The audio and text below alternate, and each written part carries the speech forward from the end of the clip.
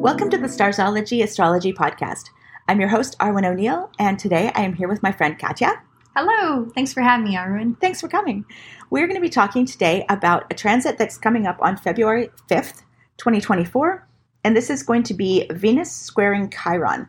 And we have talked about Chiron once in the past.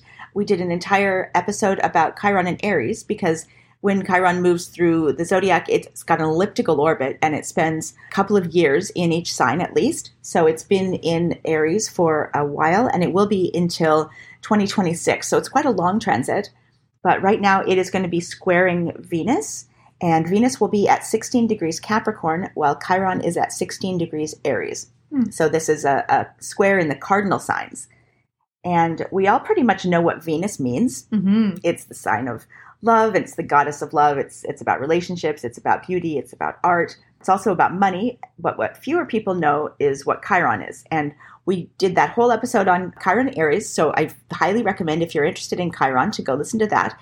It's a transit that happens to everyone. It's the Chiron return. And we talked about that because I'm going to be having mine this year. It's a thing that happens when you're 50. Just, that's what happens. Chiron comes back to the position it was in your natal chart. And a lot of people will be experiencing that. So it's a great episode to listen to. And we do give a big overview of what Chiron means. But I'll just give a little bit of a description right now. It's basically, it was discovered in 1977, and it is a minor planet. We're going to refer to it as a planet just for simplicity's sake here. Mythologically, what it means in your horoscope is, or in your chart, is it's the wounded healer. So in mythology, Chiron was a centaur, and he was, obviously half man, half horse.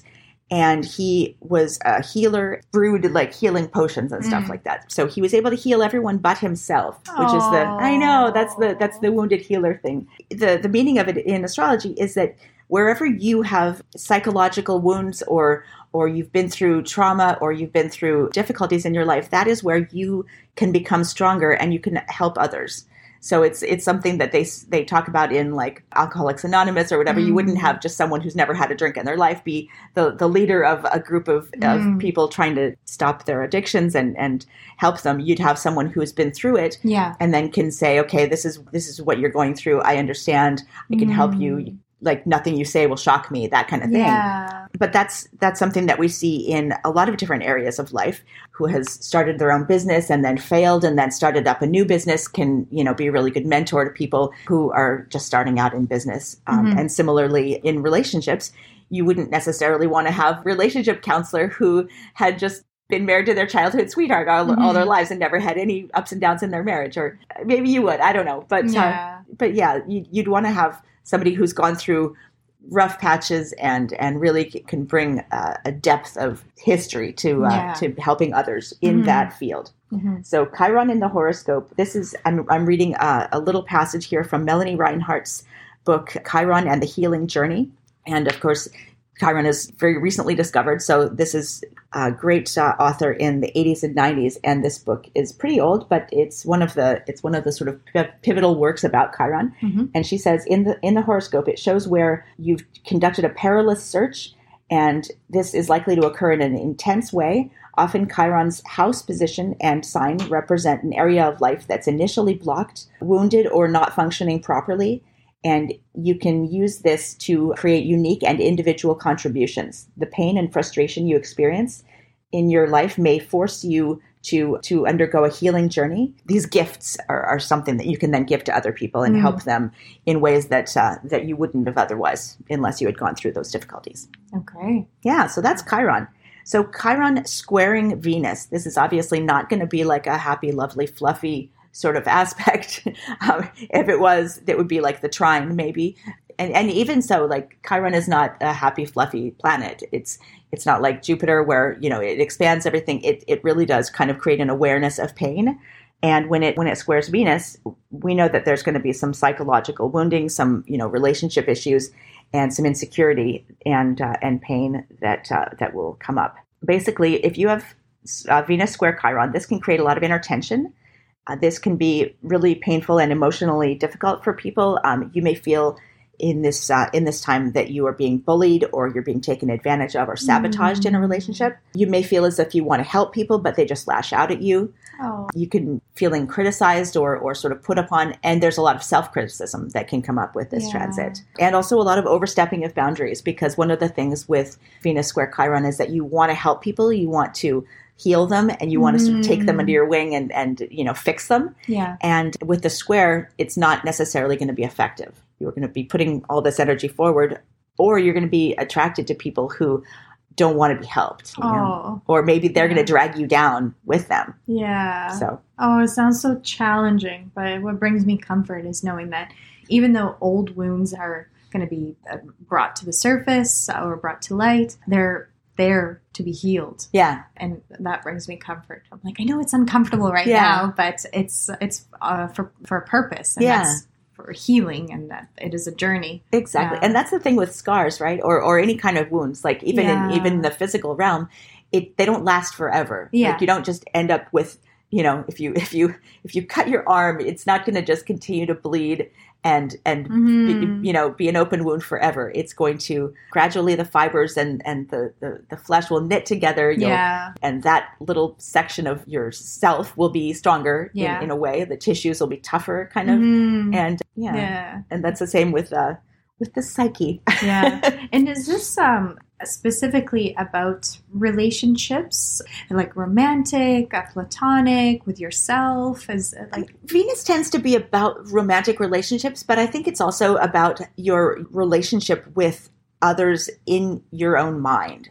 So how you present yourself in a relationship, whether it's a romantic relationship or any kind of relationship where you feel like you're putting yourself on, in a vulnerable position. So it could be friendships, it could be even family relationships, but typically Venus is about romantic relationships.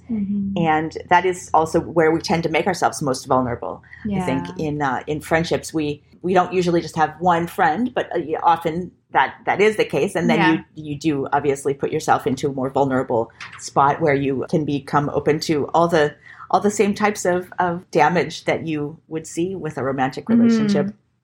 And where does fear of rejection or betrayal from previous hurts, like where does that fit in? Because there seems to be a bit of that duality of I want to help and I want to heal and I want to bring all this stuff up to the surface and like tackle them, process them, finally let go of them. But where does that fear live? Like, will it stop us? Well, I mean, I think it doesn't stop people who have this natal in their natal chart, and that is a really good segue, because people with this aspect in their natal chart, it does create a lot of tension within their personal relationships. They may be continually attracted to people who are bad for them, or emotionally damaged, or emotionally unavailable, or who just really hurt their self-esteem in a number of ways. But that can't happen unless you make yourself vulnerable. So these people are not only vulnerable to that kind of insecurity, but they seek it out in a way. Like they seek out relationships where they will be able to help someone, or where they are needed. And that can become a codependent thing. You can be very insecure, and therefore you can need to feel needed. That's something that happens with this. These people, and it's not just about relationships, although it can be. The pain that exists within themselves can just be about their self-esteem, about their extreme sensitivity, who likes them, who doesn't like them, are they attractive? You can see a lot of obsession with appearance, with addiction to plastic surgery, body dysmorphic disorder, eating disorders, the pain of not being liked or accepted or revered or adored or appreciated can really be an issue with these people. And overcoming that sensitivity in order to be open to relationships is a big thing, because sometimes, especially, I hate to say, but we're both women, we know, for women, it can be a real barrier of like not feeling like you're attractive enough to be yourself in a relationship. So there's this barrier. It's not just about like the clothes and the makeup, but that is actually, that can be a physical barrier of like, you can't get close to someone because like, oh, don't mess my hair up, or for me it's lipstick. I love wearing lipstick, but I love kissing too. Exactly. That's that's an interesting thing. That's Venus square Chiron. It's the square, those two things that will never be able to blend perfectly. You can never have perfect lipstick and enjoy kissing. Although I do have this great lipstick. It's Maybelline. Does it smear off? It doesn't. It's ridiculous. Yeah, Maybelline lip ink, and I'm just going to plug that because I've been obsessed with this brand. Not even Maybelline's been around forever, but this lip ink stuff. I put it on in the morning, and I literally do not reapply it all day. It's ridiculous. And kissing, eating, drinking, whatever. What's your favorite color? What do you like? I mean, I think it's called Rebel, which is hilarious. Oh, I love this. Yeah. Oh, that's perfect. Yeah, exactly. But I mean, anyways, little. That's not an ad, by the way. We're not monetized. Maybelline, if you want to sponsor us, please do. Exactly. I am your biggest fan. But so insecurity, generally speaking, image, attractiveness, lovability. So this is where potentially shadow work can help with feeling more confident within yourself. Absolutely. Yeah. It's a cliche to say that you really need to be comfortable with yourself before you can give yourself completely to somebody else or before you can help someone else. And in an ideal world, sure, we would all work on ourselves and become perfectly confident and, secure. But I think our relationships do help us to develop those things. And being in the right relationship can make you more confident or being alone and figuring yourself out can make you better in a relationship. It doesn't always work the same way for everyone. But this is a good time to become aware of where you're insecure, where you're overly sensitive, where you maybe let jealousy or insecurity harm your relationships or harm your self-esteem. Or where you're codependent and it's becoming toxic. Absolutely. Yeah. I recently read a book called Codependent No More by Melody Beattie. And I couldn't believe how much I was experiencing codependency and I didn't know it was happening. Yeah. And in my mind, I was thinking, all the times that I, did this for other people, that I was ahead and I was very organized and I was taking care and I thought like I'm doing all the right things, but I'm at my expense. I was feeling tired, burdened, and whoever was benefiting from all my help, they were happy to be helped, but they were also okay not being helped. Right. But I thought it was my duty to help them. Yeah. But that was, starting to empty out my cup. And I didn't know that was called codependency. And so that was pretty eye-opening. Yeah. That you just kind of start to resent people without them realizing that you're resenting them. Absolutely. That's a really wonderful illustration of this. Exactly. Yeah. Because you want to be aware of when you're, either becoming overly passive in a relationship or becoming overly controlling in a way that it's not about controlling the other person. It's about controlling them through your passivity or through your service. And that's something that, can become really dysfunctional and addictive as well. Yeah. So this aspect is really about like addiction in relationships as well, and becoming sort of addicted to being needed or feeling like you're being put upon, but maybe it's you who is actually putting yourself in that situation. And it's not the other person using you. It's actually you are. Yeah. Yeah. Oh my gosh. As soon as I saw, I even had that realization that they're not asking me for anything. Yeah. I'm imposing my help on them. And when it's not received in the way that I want it to be, it's hurtful to me. Yeah. But I'm essentially hurting my own feelings. Right. And I guess that's when I learned autonomy and a pattern that I didn't realize I even created for myself. Exactly. But it's good to reflect. Absolutely. Like. It's really important. And whether you have this aspect in your chart or not. There's a really interesting article I found about Venus Chiron aspects, but it's by a website called Astro Healer. And it talks about this aspect in particular. And it says, with this configuration, sensual experiences, our self-appreciation, and our immediate needs may have been deeply conditioned by our understanding of the wounding process relating to the material world by our early caretakers. We may be constantly aware of how awkward it is to own anything. So this is about the money aspect of Venus, including your own body or your own needs. So that could be your mother or your father. And it says, from a psychological point of view, a person with this aspect in their natal chart may experience profound empathy for one of their parents. They sort of identify with them, and this creates this sort of feeling of deserving or appreciation that make them want to feel like the healer or they're the savior in relationships because they've over-identified with their caretaking parent in a way. It's almost like a Freudian sort of thing. Yeah. But it gives us this example of someone who, a woman who has an artistically inclined father who never had a chance to pursue his dream career. Mm-hmm. She may end up in her adult life being attracted to men who are creative but trapped in traditional jobs who can't express that creativity. And then she'll support him and want to encourage him to do something creative and attempt to heal him. But in a way, she's trying to sort of heal this internalized vision of her father. Yeah. I mean, that sort of resonates with us because I'm sure that that just seems like something that could happen, Yeah. like we've heard that story before. Absolutely. Bring awareness to like all these dysfunctional relationships that we kind of stumbled into. And some of it could have been formed in childhood and we didn't even notice. It could have been fairly subconscious. Right. But this is a good opportunity to reprogram those relationships or those beliefs or those things that we're pretty stuck in. Exactly. It sounds like. Yeah. And which isn't to say that you can never help somebody or encourage them. But if you find yourself continually in relationships where you're sort of supporting somebody who's not helping themselves, or maybe they're just dragging you down with them into, this sort of dysfunctional and unsatisfied realm. Yeah. Maybe that is not about the person, but it's about you. So that is what it looks like in someone's chart. Mm-hmm. It's okay. So this is interesting too, because obviously Venus does also rule artistic pursuits.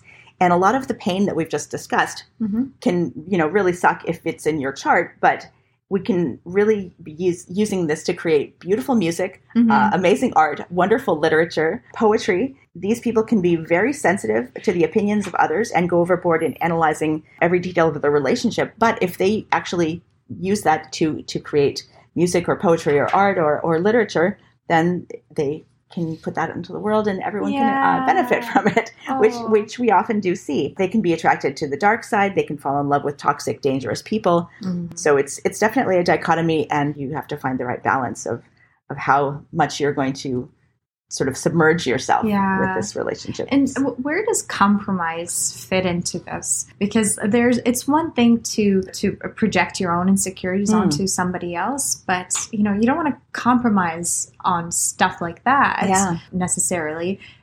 Is this a difficult time to compromise, or is this a slightly easier time because it helps soften the blow of healing these wounds? I would say it's definitely a more difficult time because it is the square. If it was the trine or the sextile or even the conjunction, we would say it's just bringing awareness and maybe it can help you.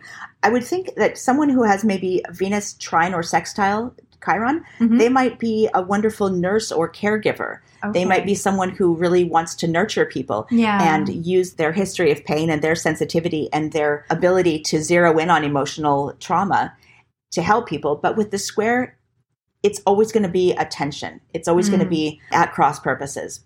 It's not even like where the opposition or the conjunction can kind of blend the energies. With the square, they're always going to be sort of never quite meeting, It's not to say that these people can't be happy or can't find fulfillment in relationships and in art and within themselves, but there's always going to be that tension. It's not going to ever be just a flowing, easy thing where they kind of accomplish it and go, okay, cool, It's always going to be a bit of a stressful aspect for them. Yeah, of course. And I guess this is when you'll find it difficult to let your own guard down, and you feel like you're constantly, dealing with somebody else's guards being way up. Right. So is this a better time then for a distance or for more lighthearted interactions? Something that doesn't require talking and too much depth of... I would say, I would say back off for a few days.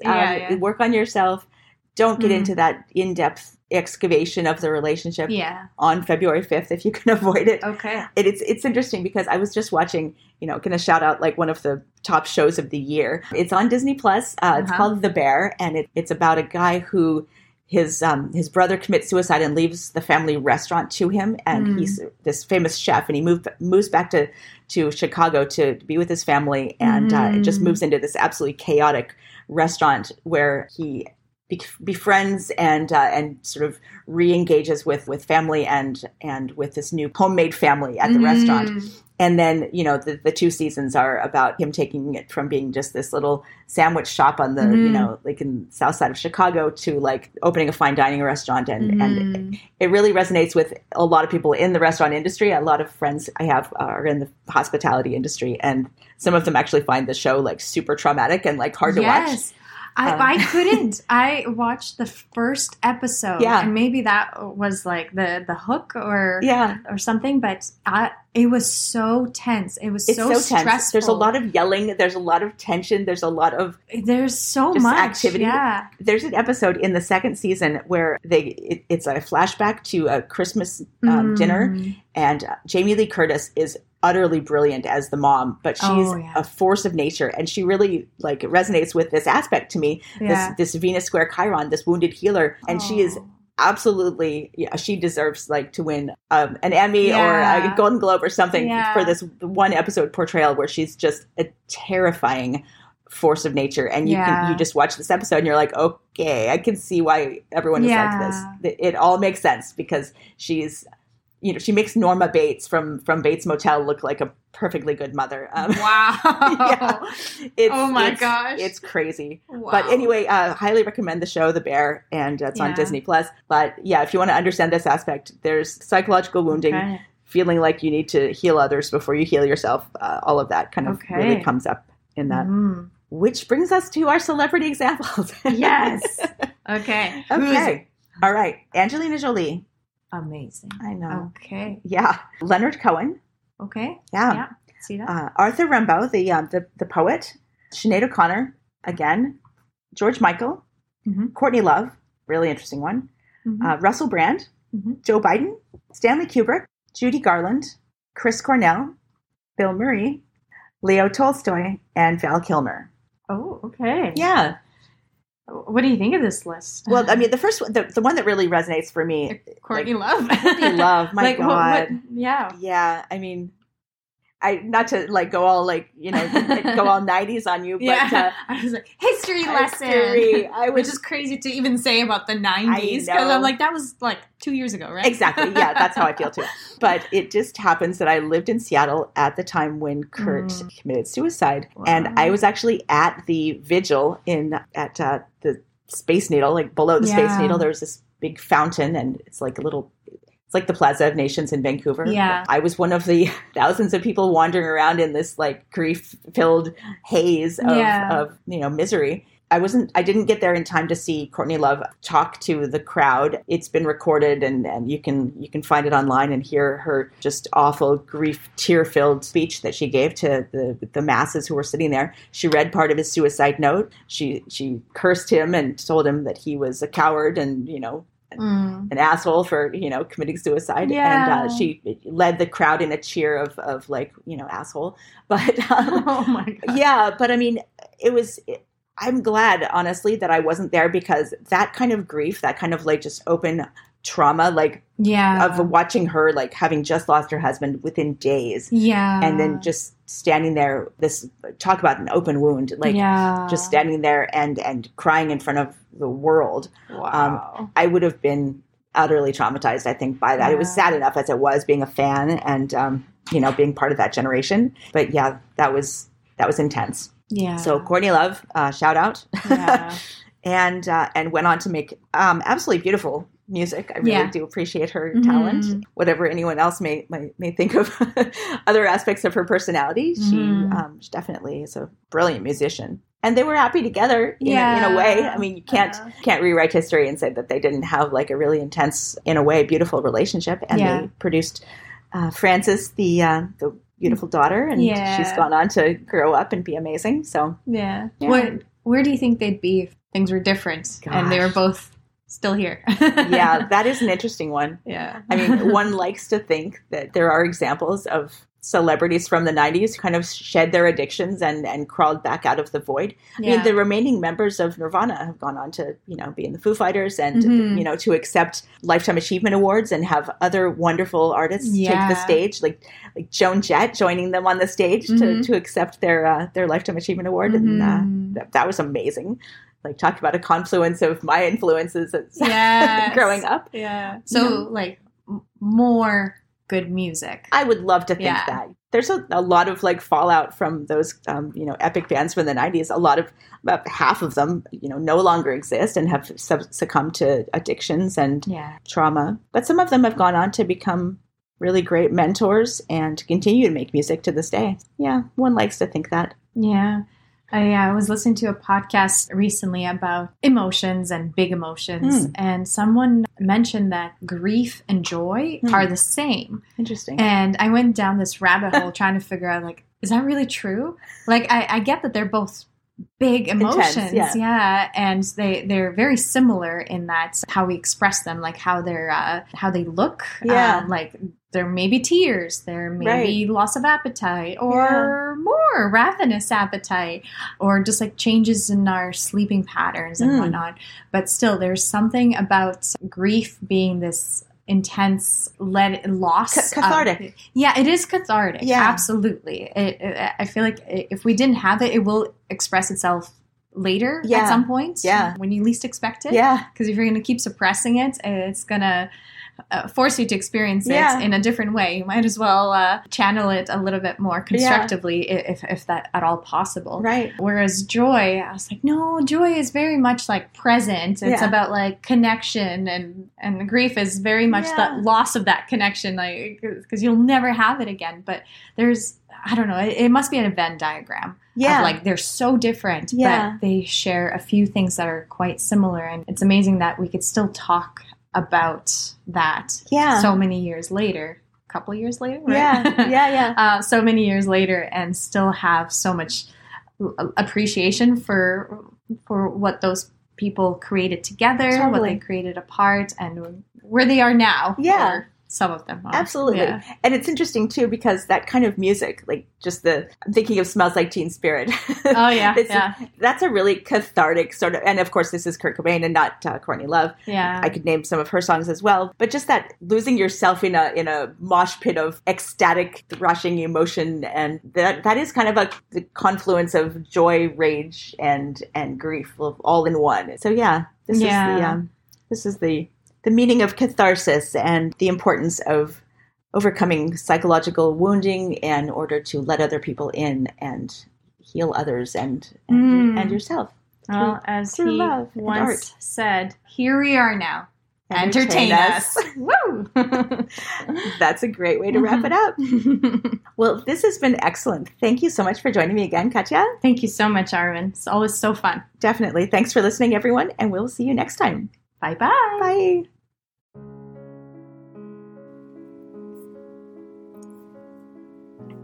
Thanks so much for getting this far through the episode. I just want to take a moment to tell you about the two main options of my astrology services. So the first one is coaching.